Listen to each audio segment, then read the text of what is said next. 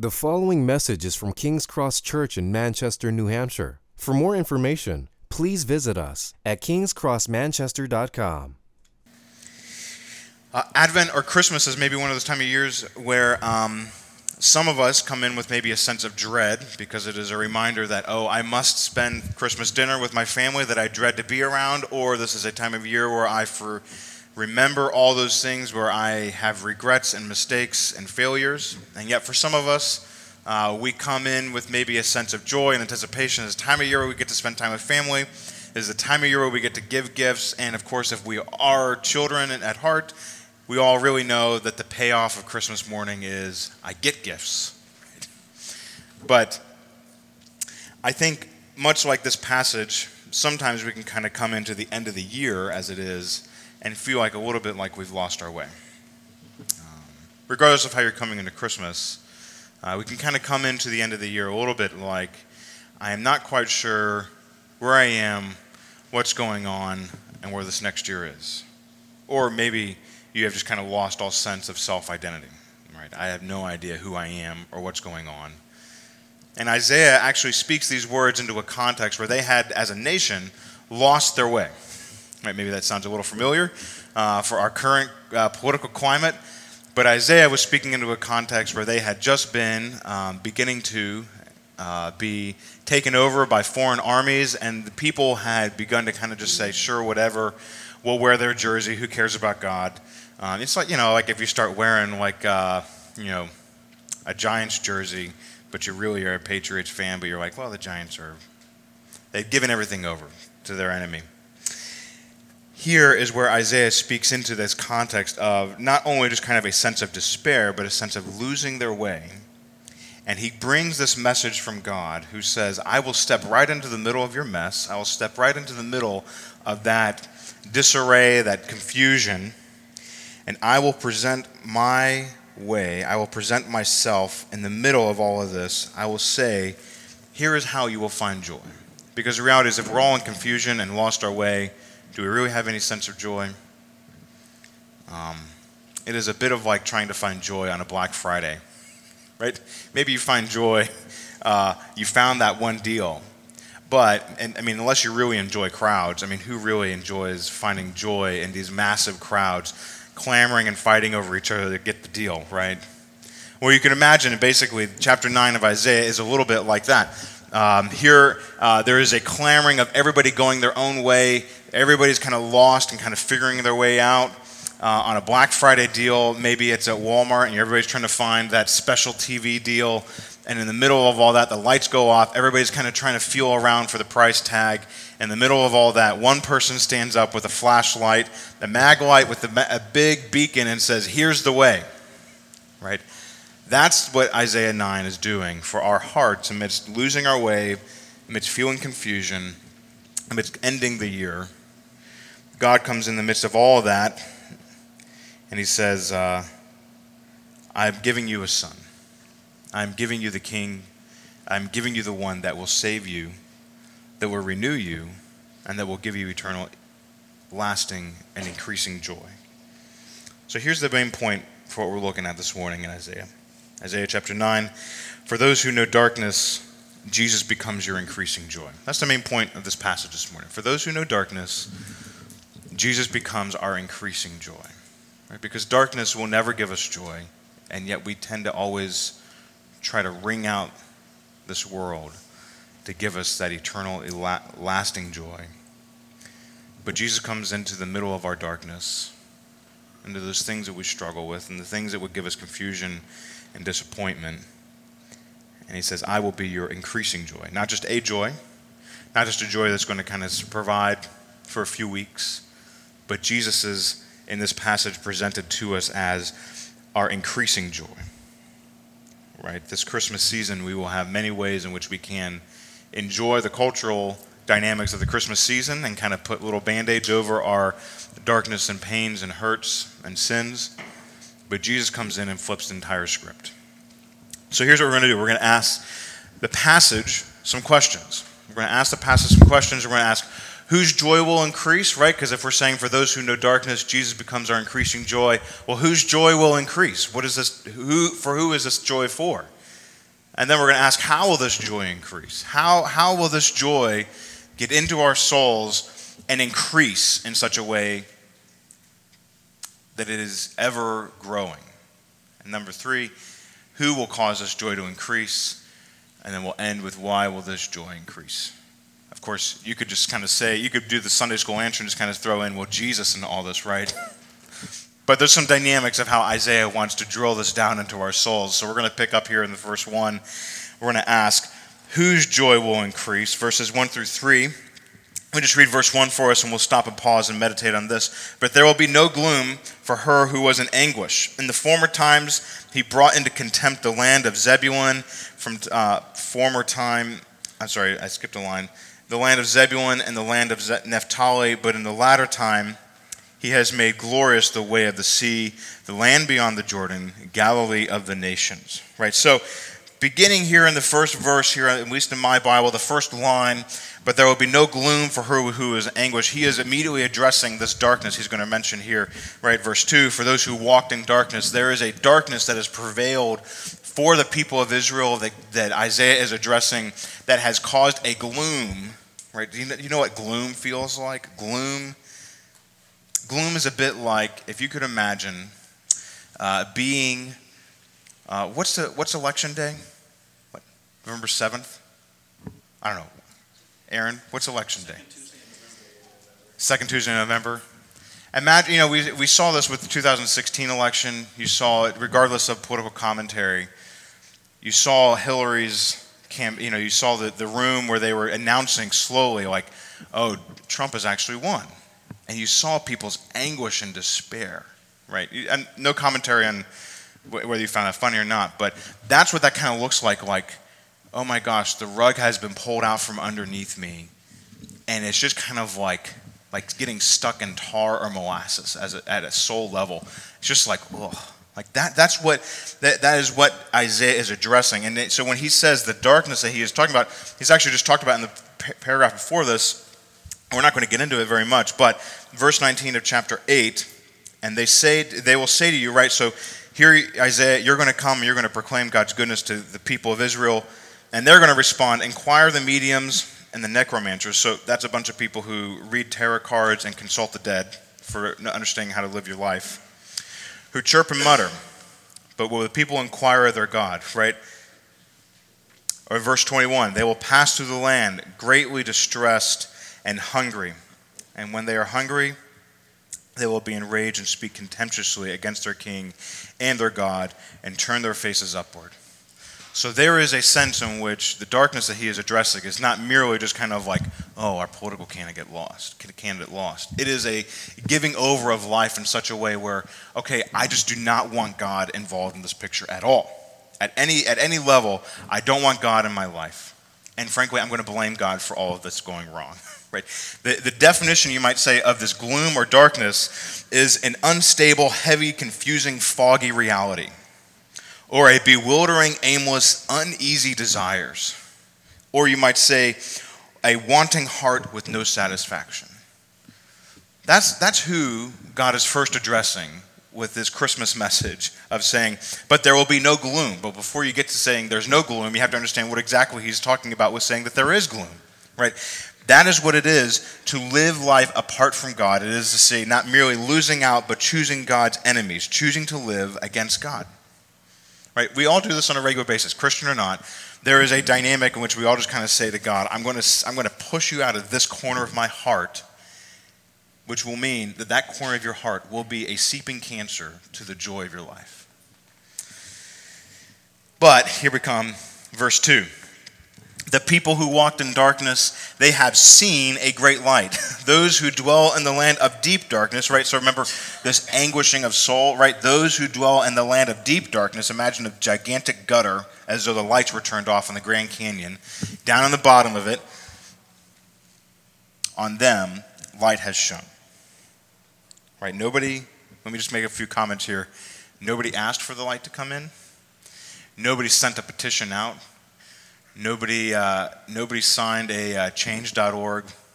Let's figure out how to get some light in here because it's so dark, right? Nobody invited it. Nobody elected it, right? There is a dynamic in which this is when we use the word sovereign, say God is sovereign. He is the one who totally and absolutely does this on his own accord without any invitation from us. And he says, I want light there. I want you who walk in a land of deep darkness, which is basically a phrase for living in a graveyard. Right? Those who live in the graveyard of death and darkness. God does a creation act. Right? He is the one who speaks in and says, life will happen here. I will bring light. I will bring life. I will make new light, a different, deeper light than the darkness gives to those who reject him. Right? It is so surprising. It is similar to, has anybody ever seen these videos on YouTube where people are like hanging out in the malaise of kind of Christmas shopping, and you're like sitting there eating your mall food, mall food court food, and you're just kind of like chomping their faces off, and then suddenly people stand up and they start singing the Messiah. You know what I'm talking about? Where there's kind of like, and he will reign. You know, they get up in the middle of all this, and it's totally unexpected, totally surprising. You don't actually know. You watch the faces of the people in the crowd. They're just kind of like, I didn't know I was sitting next to an opera singer. Like, you know, like, hey, I'm sitting here. I'm eating food. How are you doing? Good. I'm shopping. Oh, I'm also an opera singer. You know, like it's just, like they just get up in the middle of it and they just surprise them. That is the sense of the people who walked in darkness in the malaise of Christmas shopping, you might say, have seen a great and spontaneous, unexpected light. It's just like when you drop a Mentos in a Coke, you know? Is that right? You know what I'm talking about? Yeah, I got it right. Yeah, don't make fun of me. It's just like that. It happens suddenly, and then it just explodes. This light is so amazing and fantastic that it just explodes onto the scene in such a way that we did not expect it at all, which is why, verse 3, he says, it goes from saying, you who've been in deep darkness, a great light has shone upon you. Then verse 3, you have multiplied the nation, you have increased its joy. They rejoice before you as with joy at the harvest, as they are glad when they divide the spoils. So the joy is so surprising that, let me just kind of it's like, okay, you just got laid off from your job. I have no hope of ever getting a new job because I signed a contract that I would never, I would not compete. I would not work for somebody that competes with the people that I just got fired from. Oh, but then step in the next day, here's actually the assets from a company we just sold off, and it will provide for you for the rest of your life. Right? Somebody just steps in. Me. Because I have that sort of money. Right? It is so surprising. It is so explosive that the way that he describes it is to say, right, you didn't do anything for the harvest, but you get the benefits. You see that? The joy of the harvest, right? There's a reason why at the end of the harvest, the joy of the harvest is like, I've worked for the last 9 months, and now I get to enjoy the fruits of my labor. Right? Well, actually, he's saying you didn't work for anything. And this is what you get. And then he says, right, those as they are when they divide the spoils. Right? Imagine after the end of World War II, finally, the war's done. We've done all the work for the last 6 years fighting this horrible battle, and now we get to divide the spoils. Well, the image is, you didn't do any of the battle, you didn't do any of the work, you didn't do anything to win the battle. But this light is given in such a way that it is over and abundant, a provision of what you might call free grace, right? That is what is being pictured here. This is what you see beginning of the book of John. He describes it like this. In the beginning was the Word, and the Word was with God, and the Word was God. He was in the beginning with God. All things were made through him, and without him was not anything made that was made. In him was life, and the life was the light of men. The light shines in the darkness. Remember this passage? And the darkness has not overcome it. Then we go here, skip down a few verses because he's talking about the Apostle John. The true light, which gives light to everyone, was coming into the world, right? Here is the Christmas message. He was in the world, and the world was made through him, yet the world did not know him. He came to his own, and his own people did not receive him. But to all who did receive him, who believed in his name, he gave the right to become children of God, who were born not of blood, nor the will of the flesh, nor the will of man, but of God. And the Word of God became flesh and dwelt among us, and we have seen his glory, glories of the only Son from the Father, full of grace and truth. See, this is John's dramatic picture of what we've just seen here. We're beginning to see in these few verses. Jesus comes into the world in such a surprising way and makes a family for God of surprising people that you would not have expected and gives them infinite increasing joy, right? Because we skipped over this, but I want to draw your attention here back to verse 1. You see, at least for me, it's the very last line of my passage. Who is the target of this announcement, right? He just said Zebulun and Naphtali. So just so you recognize, Zebulun and Naphtali were the first kind of like states within the country of Israel that were oppressed and taken over by their enemies. They were the first ones to get the boot. They were the first ones to be assumed and taken over. And now he says, actually, those people, they're going to, the Naphtali and Zebulun, right, the land beyond the Jordan, they're going to be called the Galilee of the nations. I know you kind of read over that and we're kind of like, oh, it's Bible language. Like, the Galilee of the nations, right? The people of God that are now defined as being for all people everywhere beyond the literal borders of Israel, right? So what he's saying is that the family of God goes global. The family of God, because of this great light that has broken in, it has now gone global and taken on a global name. So if you're ever wondering, like, where am I in the Bible? Actually, right there, Galilee of the Nations, King's Cross Church, that's a subtitle for you. That's for us. That means that, so who gets the increasing joy? Those people that have no hope of ever being a part of God's family, who have no interest, who have no family lineage to make a claim upon who God is, who have no banknotes to go to God's heavenly bank and say, you owe me. It is actually the people who worked against God that God now comes in and says, I want you to be a part of my family, to be a part of this category called Galilee of the Nations, so that now you are a part of his family. So, before we move on, whose joy will increase? Those who know their darkness. So, what is the darkness that God has come in to save you from? Right, here we come at the end of the year, and maybe these narratives and these questions can be in our mind. I never thought that I would still be wrestling with fill in the blank. I always thought that I would be further along when I was fill in the blank age. I always thought that I would have had, or I can't believe that I did fill in the blank this year. Right, those are the very moments of darkness that this passage comes in and says, God has planted a flag of victory in the middle of that and says, I got it, and I'm here in the middle of it with you. Because no matter where your darkness goes, it is not far enough for God to plant and shine his great light of joy into your life. So, we've spent a lot of time talking about who's in view here. And I hope you're hearing, you are. But now we're going to ask the question, how will that joy increase? How will joy increase? We're going to pick up here in verses 4 and 5. For the yoke of his burden and the staff of his shoulder, the rod of his oppressor, you have broken as on the day of Midian. For every boot of the trampling warrior in the battle tumult, and every garment rolled in blood was burned as fuel for the fire. For every yoke of his burden, right? What these are referencing is kind of like making referencing like saying like, oh, are you going to sign your John Hancock?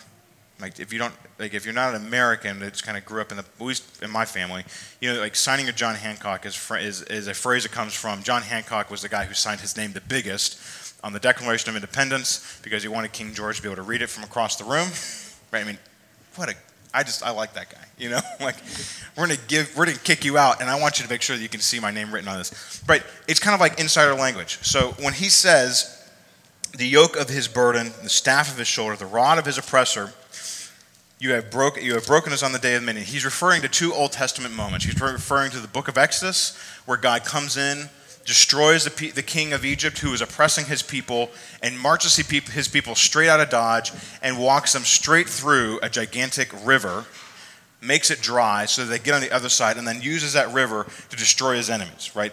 That's how he saves his people, to save them and make a name for himself. We call that the book of Exodus. We call that the story of God saving his people out of Egypt And then the Midian is a frame reference to the book of Judges, where God uses Gideon to save his people in a miraculous and similarly miraculous way. So let me just kind of throw this up here. Can we throw this slide up here, because there's some connections here, right? There's not going to be a test on this at the end of the end of the exam here. So, next slide. Exodus. This is kind of just some connections for you, right? The yoke that he refers to, that's a reference used in Leviticus to talk about the life under oppression for God's people. The burdens, right? Remember the beginning of the book of Exodus where he says his people groaned under their burdens, and then Pharaoh made their burdens heavier, right? That's the exact same word that he's using here. That's prominent in the book of Exodus, right? Their shoulders that bore the burden of their darkness, right, is referred to in Psalm 81, verse 6. And their oppressors, again, that's a word used for Pharaoh in his system of government against them, right? It was designed in such a way, so when he says, right, Isaiah 9, for the yoke of his burden, the staff of his shoulder, the rod of his oppressor, he is making a reference to that moment where God miraculously saves his people, and he's using key language to say, it's going to be just like that for the people that God is coming to save through Jesus, right? So, not all of us live under the zip code of Egypt and have Pharaoh as our king, but there is a dynamic on the inside where we all carry around a little Pharaoh on the inside, where we all want that Pharaoh to have a little bit of some dominion over us because we feel like it's going to be better for us. And God is saying, even those Pharaohs you carry on the inside, I'm going to destroy, and you will not have expected it. Right? In reference to Midian, the same thing with Gideon. He had 300 soldiers, and he defeated, I tried to look up the number, but there's no exact number on how many hundreds of thousands of soldiers that they defeated. It's the same thing. God will defeat your enemies, your sins and your weaknesses on his own terms, for his own name, in his own way. Right? So the point of these verses, and we will move on for the sake of time, is that God will accomplish in you his saving work to increase your joy.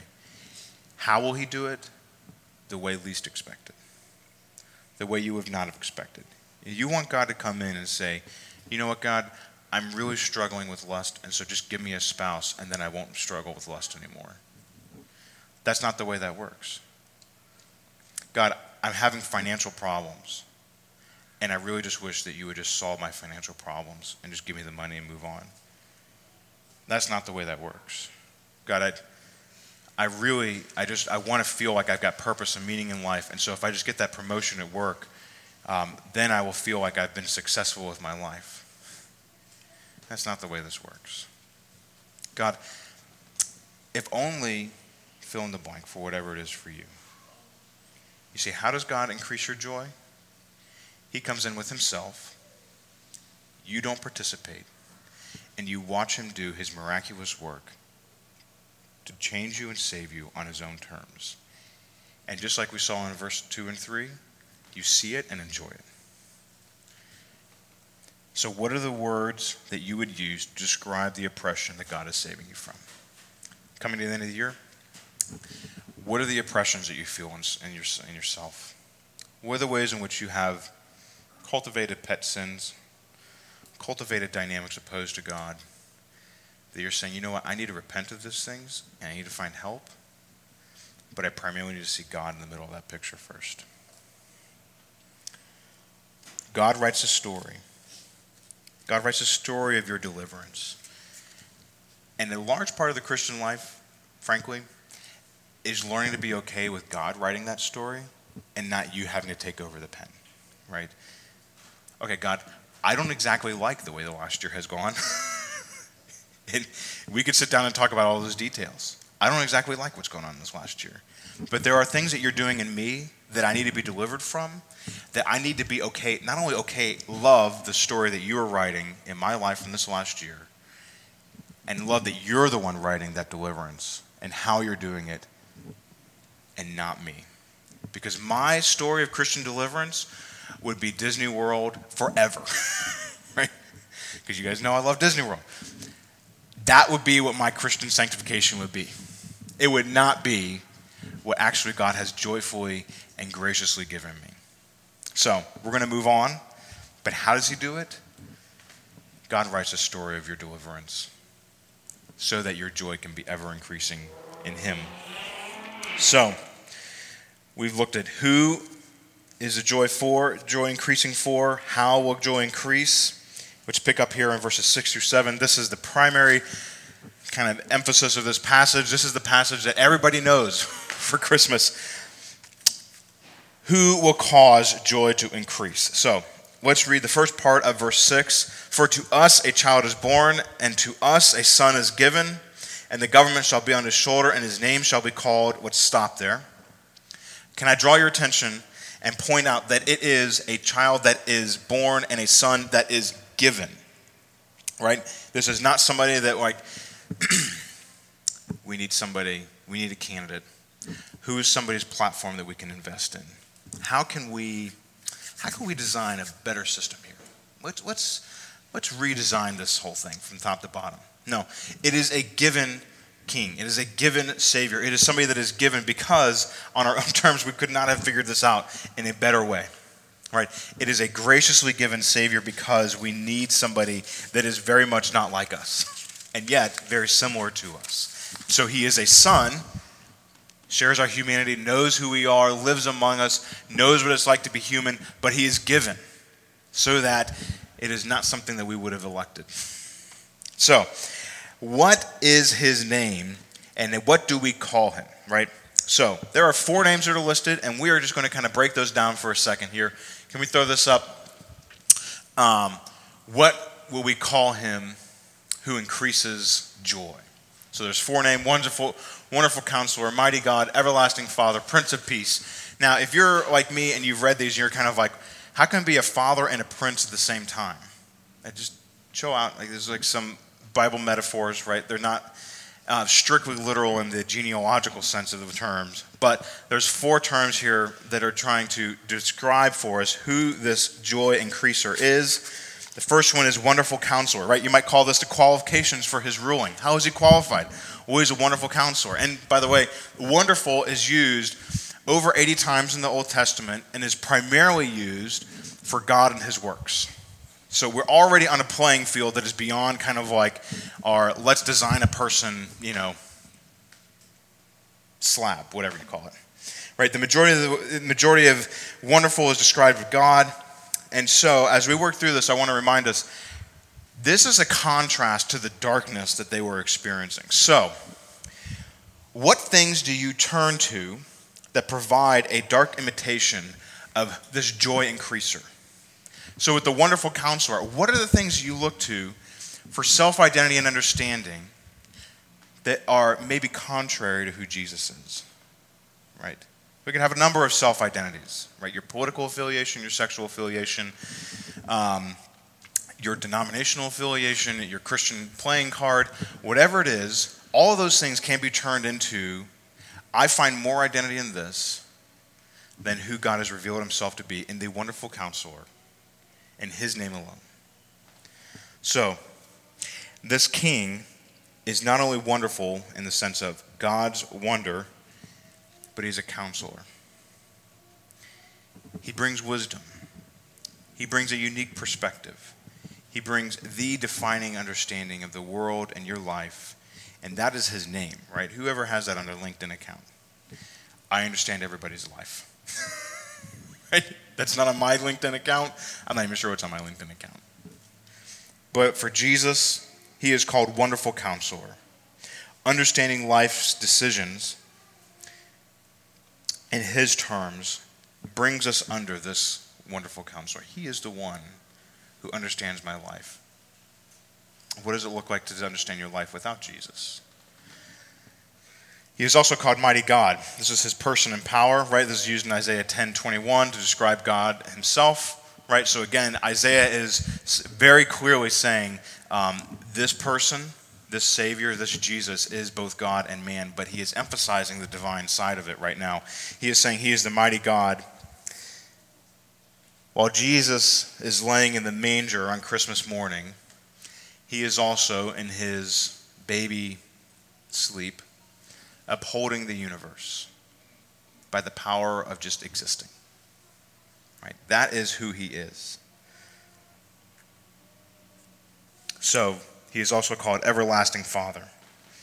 He is not only the mighty God who upholds the universe by himself, Wonderful Counselor who is the wisdom of the universe, he is Everlasting Father. So now we go from his qualifications and his person to now describing his relationship, right? Typically, we have American system, we elect a president and they get 2 terms, and that's just the way it is. Back then, they would have elected somebody, or somebody would have taken over, to put it lightly. They would have taken over and become the king, and then they would have died.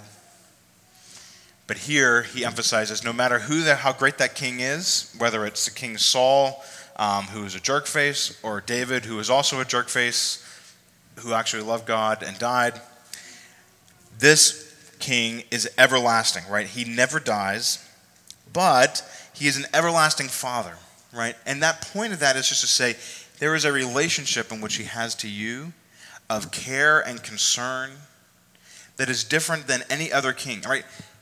No king can actually have care and concern for all of his subjects, can he? I mean, I barely remember my 4 kids' names, right? Like, let alone, I pray for each of you on a daily basis, and I have to have a list to keep everybody's names in front of me and straight, right? We're talking about billions of people that this king has a personal concern and care for and leadership of in your life that requires, if anything, to say the least, a divine understanding, a divine mind, the glorious mind of God himself focused and directed on you, so that he has a perspective of concern and care for you that is different than anybody else. Right? So can I throw up these verses here next? These are just to describe a little bit of this fatherly care for Psalm 103:13. As a father shows compassion to his children, so the Lord shows compassion to those who fear him. Right? You might say, as Jesus, as our King, shows compassion to his children, so the Lord Jesus shows compassion to those who fear him. Right? Here is you under Jesus' specific care. Isaiah later, for you are our Father, although Abraham does not know us and Israel does not acknowledge us. You, Lord, are our Father, our Redeemer from old is your name. And then at 64:8, but now, O Lord, you are our Father, we are the clay, and you are the potter, we are the work of your hand. You see, this Father that Isaiah has in mind is a Father who specifically, personally cares about you, takes an interest in you. And maybe for some of us, as we come to the end of the year and we think about this passage, we think, my father is nothing like that. My earthly father is nothing like that. And this is a part of the joy of Christmas, is that in Jesus, you are wrapped into the arms of a Father who knows you, who is safe, who enjoys you and loves you in a way that no earthly father could ever personally do. He provides for you in a way that is unique. He knows your needs, and he guides you in a way that is personal, tender, caring, and gentle. And then the last thing that we call this Savior is that he is the Prince of Peace. And this speaks more to the society that this Jesus is making. It is a society of harmony. It is a society of what the Bible calls shalom, right? Peace between God and men, flourishing that gives life and joy, right? It is something that is absolutely desired for, and we all ache for and yearn for, and yet none of our elections ever seem to result in it. This is the society that this Jesus creates because of who he is. Personal fulfillment, a joy between us. This is a society, right? The New Testament calls this, we are priests in the kingdom of our God who give mercy to each other because our Prince of Peace has brought mercy that dwells among us and defines who we are. And just to kind of wrap it up here in verse 7, of the increase of his government and of peace there will be no end. and the throne of David and of his kingdom, to establish it and to uphold it with justice and with righteousness from this time forth and forevermore. This is the society that he has come to create. Right? This is a never-ending grace society that's character is grace and joy, that's forever, its time and space is forever grace and joy. It is grounded on God's ability to keep his promises for us to enjoy this, and it rests in his person so that even our ups and downs in life don't affect this. Right? Just take a moment and consider that the New Testament, when it says, right, for example, 2 Corinthians 3:18, for we see him with unveiled face and we become like him, right? That is where he is directing our eyes, right? This king who is defined as being, right, a mighty God, everlasting Father, Prince of Peace, and wonderful counselor, he is the one that will, in seeing him for Christmas, seeing him this Advent season, he is the one that changes our hearts from the inside out, right? So, Christianity is not there are intellectual demands of the Bible to understand what the Bible says, but Christianity is primarily a desire-oriented understanding of our lives and who we are. We have desires that are misdirected by our thinking and actions and all that stuff, but those desires are primarily what God is after and changing. And so when he presents this picture of Jesus as being wonderful counselor, mighty God, everlasting Father, Prince of Peace, he is putting a fishhook in your heart to change and direct your desires to become more like him so that you enjoy him and want him. Right? That is what Isaiah is doing here. He is saying, if you want joy at Christmas, you need to see who that joy is. He has a name tag on. It's called Jesus. Right? This is very different than the ability for us to give gifts to each other. And yeah, it's good to give gifts and get joy from doing that. But to see the face of joy himself, that is absolutely unique to Christmas. That is absolutely unique to Jesus himself. To see his face, to see him at a heart level and say, that is who I want. He is joy himself. So, let's end with this. If the main point of what we are looking at is for those who know darkness, Jesus becomes your increasing joy. Why will joy increase? Let's look at this last line here, verse 7. The zeal of the Lord of hosts will do this. The zeal of the Lord of hosts will do this, right? Here is what is going on all in Isaiah chapter 9. The Lord is one who plans the future, and he shatters the foes that would take you away from his future for you, and he keeps his promises on his own terms for his own name. It is God's zeal, his commitment, that keeps you in his joy, right? He is the one that grounds your joy in himself, right? It is said of Jesus that the zeal of the Lord of hosts consumed him. For the zeal for his house consumed him, right? What that means is that Jesus' commitment for God's name being known and built and enjoyed so consumed him. Actually, it was because of that joy that he died so that you could be a part of God's house and family, right? So this is Hebrews 12:2, right? Jesus, the founder and perfecter of our faith, for the what? For the intellectual knowledge of knowing that he has accomplished his purposes in this world. No. For the satisfaction of having accomplished his goals and missions and actually, been productive with his life. It was for the joy that was set before him that he endured the cross, despising the shame, and is seated at the right hand of the throne of God. You see, the purpose of Advent is actually not just your joy, but Jesus' joy. Right? Jesus comes into our darkness, and amidst a swoop of drawing us out of our darkness and saving us to be a part of his family, he gets joy himself at you getting joy in who he is. Right?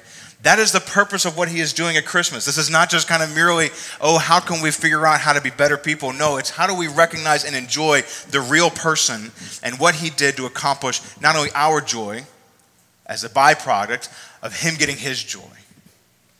That is the relationship, the dance between joy within God's universe, right? He has saved us in such a way that his zeal Verse 7, the zeal of the Lord of hosts will do this, so that when it comes time for Christmas and you don't get that Christmas gift that you wanted, or you don't get that promotion, or you don't get that bonus, or you've lost your job, or the struggles still continue, or the family member still has a struggle, or things are not working out the way you wanted to, or you're still not quite getting that victory in your life that you're looking for, where is your joy grounded? It is not in those things. It is not in any of those things changing, though those would be good things to change. It is in Jesus himself. Jesus himself is the ground. He is the foundation. He is the aim. He is the one in which all the fishhooks of your heart latch onto and where all the electrifying joys come from. He himself. So for those who know darkness, if you know who you are at the end of this year, here's the great hope of the Christmas message. Jesus himself becomes your increasing joy. Let's pray. Father, as we look at this passage and consider what you have done to save us in Jesus and who he is and what he's done for us, God, I pray that our hearts would be stirred looking at Isaiah 9, enjoying who Jesus is. Lord, I pray that this morning as we sing your praises, that our hearts would be filled with your joy for who you are. So now, Lord, it is in your name that we pray. Amen.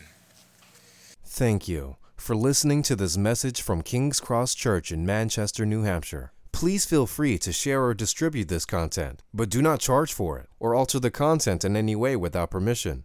King's Cross Church exists to treasure, proclaim, and grow in the gospel of Jesus Christ. To find out more about King's Cross Church, please visit us at kingscrossmanchester.com.